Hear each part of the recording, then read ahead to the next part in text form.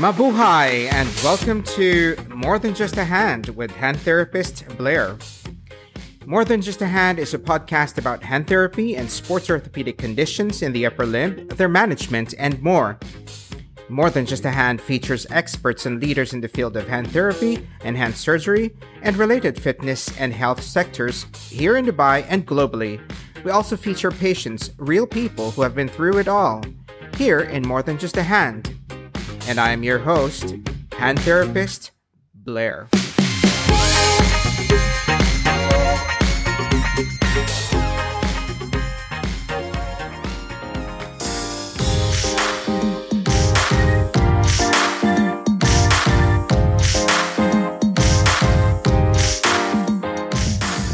Mabuhay, and welcome, and thank you for joining me for another episode of More Than Just a Hand, where we talk about topics related to hand therapy and more. For this episode, we have our special guest coming from Wisconsin, USA, and she is one of the stellar hand therapists who inspires many hand therapists in the US and abroad. She is also an educator and has co-authored chapters in books and published articles in the Journal of Hand Therapy. Currently, she is also the Clinical Development Coordinator at the Hand to Shoulder Center of Wisconsin, located in Appleton, Wisconsin, USA. Everyone, it is my pleasure to welcome Ms. Anne Porretto-Loerhke. Again, thank you, Anne, for this opportunity for you to be a guest on my podcast. It's really an honor to have you here. Today, we're going to be talking about manual therapy in hand therapy. Before we proceed to the topic, why don't you tell our listeners a little bit more about yourself? Great. Well, thanks so much for having me, Blair. I'm always excited. I love hand therapy, and I love people that are passionate about hand therapy, and that's why I was excited to be part of this podcast. So I know it's a new podcast, right? You just started it? Yes, it is. It is. Not long ago. That's great. I'm sure it's been very successful because that's the way people are learning now, whether they're commuting, they're listening to things. And it's been interesting to see how people learn, like new therapists, how they're learning versus how I learned a long time ago when I just had books, right? So right. A little bit about myself. My name is Anne Porretto-Loerhke. I'm a physical therapist and a certified hand therapist. I graduated back in 1994, and it was when we only had bachelor's degrees for therapy. And there was a therapist that came in when I was, I think, a sophomore or junior in college, and she was a hand therapist. She was a PT and a hand therapist. And so she introduced us. She did a few lectures on hand therapy, and I was like, oh, I like this. Ooh, this would be really, really exciting. And I was really lucky when I graduated that I had a chance to work with her for a few years. So it really instilled that love. I love the mechanics of the hand and upper extremity. I love the intricacies and that there's always things to learn. And I think that's the most exciting thing for me. I love learning. And that's why I love teaching courses. And you learn so much from your patients every day. And you learn so much too. When you teach courses, you're always looking at the literature. You're looking at the research. You want to see is what I'm doing still current? Do I need to change what I'm doing? So I did, my husband was in the Navy. When I got out of college, got married, I kind of went around to different jobs just following with his career. But then when we settled down in Wisconsin, I got a job at a large hand center. And I've been there now 22 years. And that's been great because I've had a chance to just specialize in hand and upper extremity care. And I got involved in teaching courses. And I love that piece of it because it's exciting to meet therapists from all over and learn their practice patterns and really help see them clinically problem solve and improve their manual skills. And it's kind of neat too to see over the course of time, you'll see new grads coming to a course and then you'll run into them a few years later and say, hey, that was really helpful. Or, it's really neat to have that effect on someone else's life and the lives of their patients. So that's kind of a little bit about me. Right. Very impressive and inspiring as well. Right now in your practice, how many hours do you work in the clinic? I was working full time up till last year, and now I work it's 10-hour days. It ends up being 12-hour days. And that has allowed me a little more time. I have off on Fridays so I can fly somewhere when I teach weekend courses. But I'm still very much involved in the clinic, seeing patients, using these things that I teach all the time. And part of my job is treating patients. Part of my job is mentoring new therapists. So we get together, we have an extensive training program for any new therapist coming into our clinic. So that's been really fun to be able to mentor and see that progression of their skill level. And right now, the mentoring program that you have in your clinic is only in person? In person, yes. But Okay, so I've been teaching a lot more online courses through MedBridge. I don't know if you're familiar yes, with MedBridge education, I but am. that's I've been putting a lot of effort into getting more courses out there as part of their hand therapy courses. So that's been a nice way to have that as an adjunct for therapists to be able to log on and look at some of these different techniques. Because when you think about manual therapy is not, it is the hands-on piece, but that's a small piece of it. The bigger Mhm. piece is the clinical problem solving. So this systematic approach when you evaluate your patient. So we think about with our post-op patients that we see in the hand center, whether it's maybe a distal radius fracture or a flexor tendon injury, like we have a systematic approach that we evaluate our patient. We look Right. at edema, we look at their wound, we look at their range depending on what's allowed. So, and we do those things and we think about that, it's second nature. But when you have someone that, let's say, is a conservative management patient, you have a patient come in with wrist pain or thumb pain. I don't think in general with our training, we are as systematic as we are with those post-op patients. And that's where Right. the manual therapy philosophy and thought process comes into play. So when we think about okay, so we're going to go through and we're going to look at different structures and we're going to evaluate this. And I follow the work of Dr. James Syriacs. He was a British physician that really helped to give therapists a systematic approach to evaluating their patient. So if you have a patient coming in that say they have wrist pain, so we're going to first evaluate their passive motion and we're going to look at, is there a problem with the joint? And then we're going to evaluate the soft tissue, so the musculotendinous. We're going to look, do Mhm. they have a tendinopathy or a tenosynovitis? And Mhm. from that exam, we're going to do some special tests. So it's Mhm. very systematic. So the questions we're always asking ourselves, is there a limit? And that limit, depending on if it's a certain pattern, we call that a capsular pattern. And again, that's from Dr. James Syriacs. If the limit, let's say if we're talking about the wrist, is Right. equal flexion and extension compared to the opposite side, that tells us the capsule has undergone a synovitis and it has shortened in a predictable fashion. And it can happen because of one of three reasons. It can happen Right. because of trauma. That could be macro trauma or repetitive micro trauma. So the history is really critical. The second reason, it could happen because of immobilization. And you think about with a trauma and immobilization, those two often are paired together, that they have both. The Mhm. third reason you can get a capsular pattern that is not something we treat as therapists is due to a systemic disorder. So if you Right. have patients that you see that come in without MD referral, haven't been screened, and you find a capsular pattern with no history of trauma or immobilization, now I'm going down. Now I want to refer them back to that, or refer them to a primary care provider, someone to further evaluate. There's something else going on, and I want to ask that patient more questions. Do you have other aches and pains? Do you have other Mhm. joint issues that just kind of come up?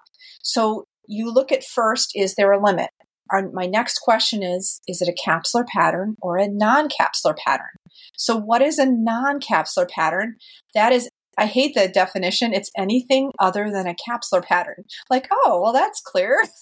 But Very what that general. means is that right, there's something else going on in the joint causing the limit that's not the capsule. Right. So, for example, if your flexion is limited compared to the uninvolved side and your extension passively is normal, now I've got to think about other things. And the most common thing we see is more due to a scapholunate problem, where the Mhm. scaphoid has further flexed.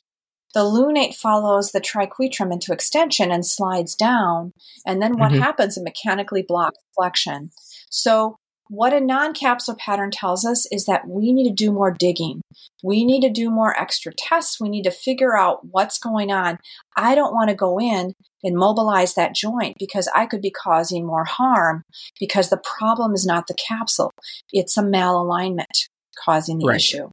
And so we start with, is there a limit? Is there a capsular pattern or a non-capsular pattern? If there's no limit, our next question is, if they have pain, where is their pain? So this is then where we look at, is a soft tissue issue? Is it a nerve issue? We've ruled out a joint problem, and now we're looking at the soft tissue. So that's the thought process, or that systematic method that we use when we evaluate our patient. And it comes in handy, especially with our conservative patients, but it also comes in handy with our post-op patients, because a post-op patient who no longer has any restrictions is now a conservative patient, really, because you're going to follow those same things. Right. So the crux of manual therapy really is the systematic approach. And that's what I tell therapists. I said, whether or not you do the hands-on stuff is not the most important piece. The most important piece is the clinical problem solving that led you to what the problem is. Because we want to get to the root of the problem as quickly as we can. And we want to know, is this something we can treat? Or maybe something that we shouldn't treat or is not within the realm of our practice. So that's really the most critical. So when you think about manual therapy, it's really what your thinking and problem solving is, almost more so than what your hands are doing. Right. Because most of the time when we meet patients and when you talk about manual therapy, the main idea is that there's touch involved. And there certainly can be, yes. Yes. And when you look at, too, in the literature, what's considered manual therapy, they put everything: manual edema mobilization, soft tissue massage, mobilization with movement, joint mobilization. All of those are lumped. And that's why sometimes, too, there's not a whole lot of research to support the use of the actual hands-on. It's hard because everything is lumped together. You can't, you're not able to separate that all out. And I think that's one of the issues why there's not a ton of research to support it. They say it is useful. It's useful, but it's not specific with which techniques are the most useful. Can you elaborate more on the difference of the manual therapy from just massage? Well, would you like to elaborate on that? Maybe depending on what you find in your exam. And that's, I think, the difference when you see a hand therapist versus see a massage therapist. Like a hand therapist is going to go through and systematically evaluate the problem, because really, ultimately, we want to get to the root of the problem and help then. So that's going to treat. So your treatments you want to be lasting, versus if you're just coming in, I have this muscle that's tense and I massage it. Yeah, maybe it'll help for a few hours or a day or two. But if you don't get to the root of the problem, like if you haven't addressed like some of their stiffness at their wrist, where their muscles in their wrist are working too hard, that's going to continue to come back. And two, a hand therapist is going to evaluate, well, how are you doing something? Maybe your ergonomics aren't as good as they should be. And if we can make those corrections, that's going to help alleviate the problem. So I think the biggest difference of seeing a hand therapist is they're going to look at the whole picture. They're going to look at, try to figure out cause. They're going to determine what is the pain generator, because sometimes what hurts is not always, that's the end result. It's the result of the problem and not the root of the problem. So that's really the biggest difference. Right. Thanks, Anne. I think there are several certifications for manual therapists. However, I think there are a lot of therapists that do manual therapy that are very skilled in it that are not necessarily certified. They're, certified as far as a hand therapist, an OT or a PT, but not necessarily, you don't have to have the certification to possess the skill level. So I think if when you're looking at shopping for a therapist and they say they provide manual therapy and hands-on, I think that's really what you want to look for, versus going to a clinic that they're just going to do modalities, ultrasound, heat. You want to have someone that's going to do some hands-on care. Right. And for therapists who would like to acquire such certification, where would you direct them? That's a great question. So there is, like, MedBridge does have some resources. They have a certificate program in manual therapy. It's not an in-person, but it's an online. They have quite a few, and full disclosure, a lot of those that were the courses that I filmed. So there's a lot of the Syriac's approach with that. Right. But I honestly don't know how many, like, across the world. There's some in Europe, there's some in the US, but I don't Mm-hmm. know of specific places where you can get certified doing it, like with the hands-on piece, to have that instructor there. Who, in your opinion, would be the types of patients who would benefit from manual therapy in hand therapy? So patients that have had trauma, distal radius fractures, any kind of fall where you end up having a trauma and being immobilized for a period of time, metacarpal fractures, often those need some manual therapy to help restore that mobility. But distal radius fractures is big, not only with improving their motion and flexion extension, but their forearm rotation. There's a lot that can be done at the proximal portion of the forearm, at the proximal radial ulnar joint, to help improve motion. Lots of people too, looking at any type of a crush injury, like fingertip crush injuries, they will benefit from manual techniques, not only for the joint, but also for the soft tissue to help improve that motion. So there's a lot of different people. And then when you look at the whole upper quadrant, as far as with the shoulder definitely, an elbow benefit from manual therapy techniques as well, because if you don't have the mobility of the joint or soft tissue, it's going to be difficult for that patient to actively move through those ranges. So you think about patients with frozen shoulder, patients with tennis elbow definitely benefit from manual therapy, versus to address, is it a joint problem? Is it more of just a soft tissue issue, in addressing those restrictions?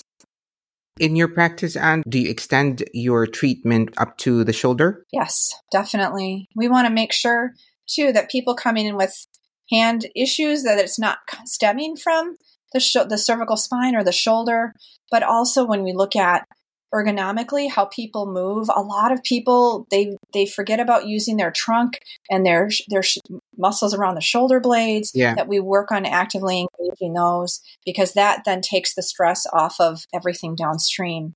I think too, with more and more small devices that patients are using, they end up causing, like, these smaller muscles with you think about with your forearm and your elbow, they're working way harder than the big muscles. The big muscles have taken a vacation, and Right. they need to start working more to unload everything as far as with the elbow, wrist, and hand.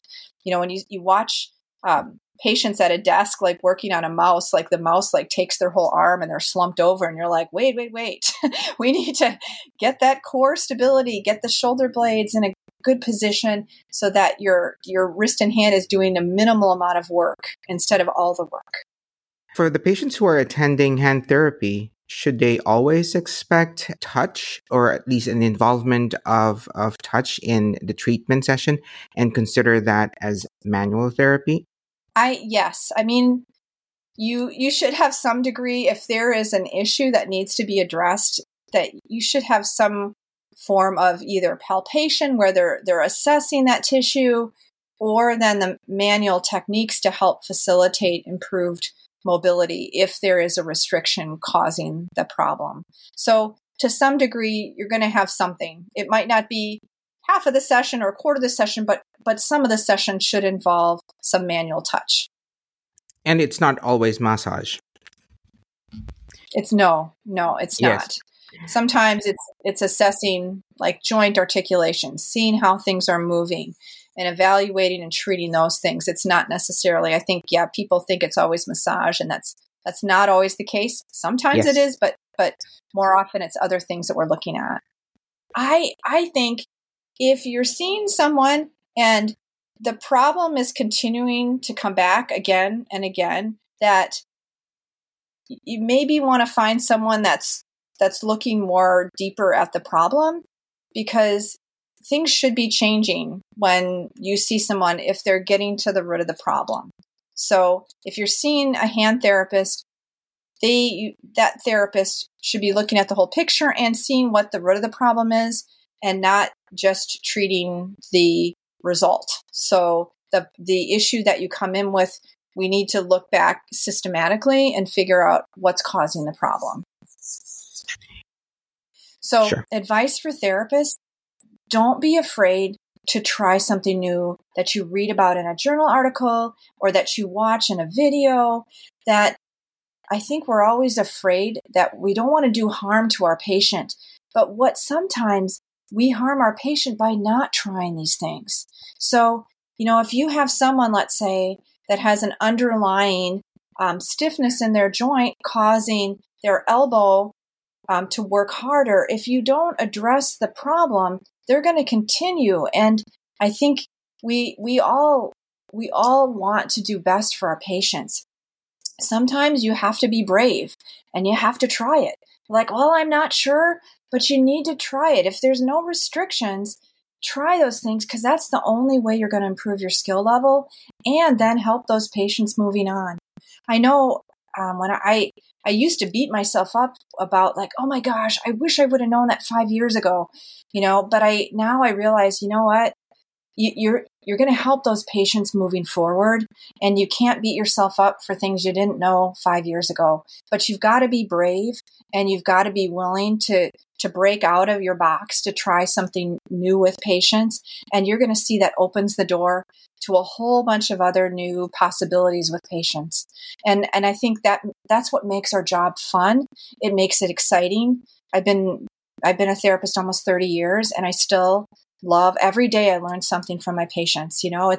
It's important, I think, for not only our patients, but for ourselves and our own good, like, mental health, to be able to have that clinical learning piece. Because that, I think, is what draws us to the therapy profession. We want to help patients, and we love to learn. We're lifelong learners. So don't be afraid to try some new techniques. See what happens. It's very exciting. My most favorite thing I get after teaching a course, whether it's virtually or whether it's in person, is I'll get an email saying, hey, Ann, I tried this with this patient, and oh my gosh, it made such a huge difference.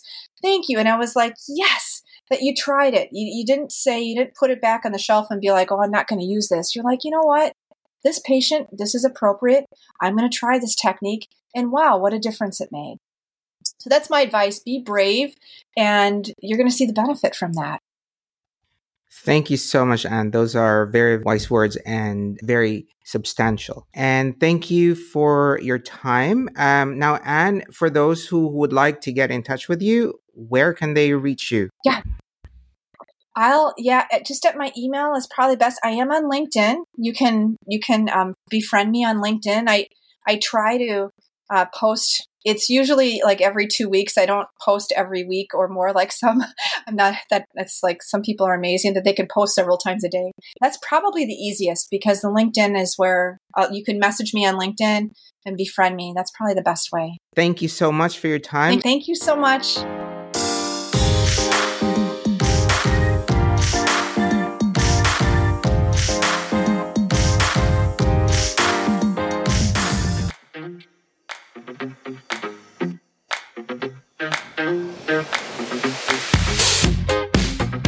And that is all for this episode. Thank you, everyone, for keeping me company today, and I hope that you found this episode helpful and informative. For your comments and topic suggestions, connect with me on Instagram, LinkedIn, and Twitter. Find out how on my website. Visit www.handtherapistblair.com today. And also, click that support button below and share this episode now. Join me again next time here in More Than Just a Hand. Once again, this is your host, your Pinoy hand therapist, Blair. Wishing everyone a wonderful day at maraming salamat po. Paalam!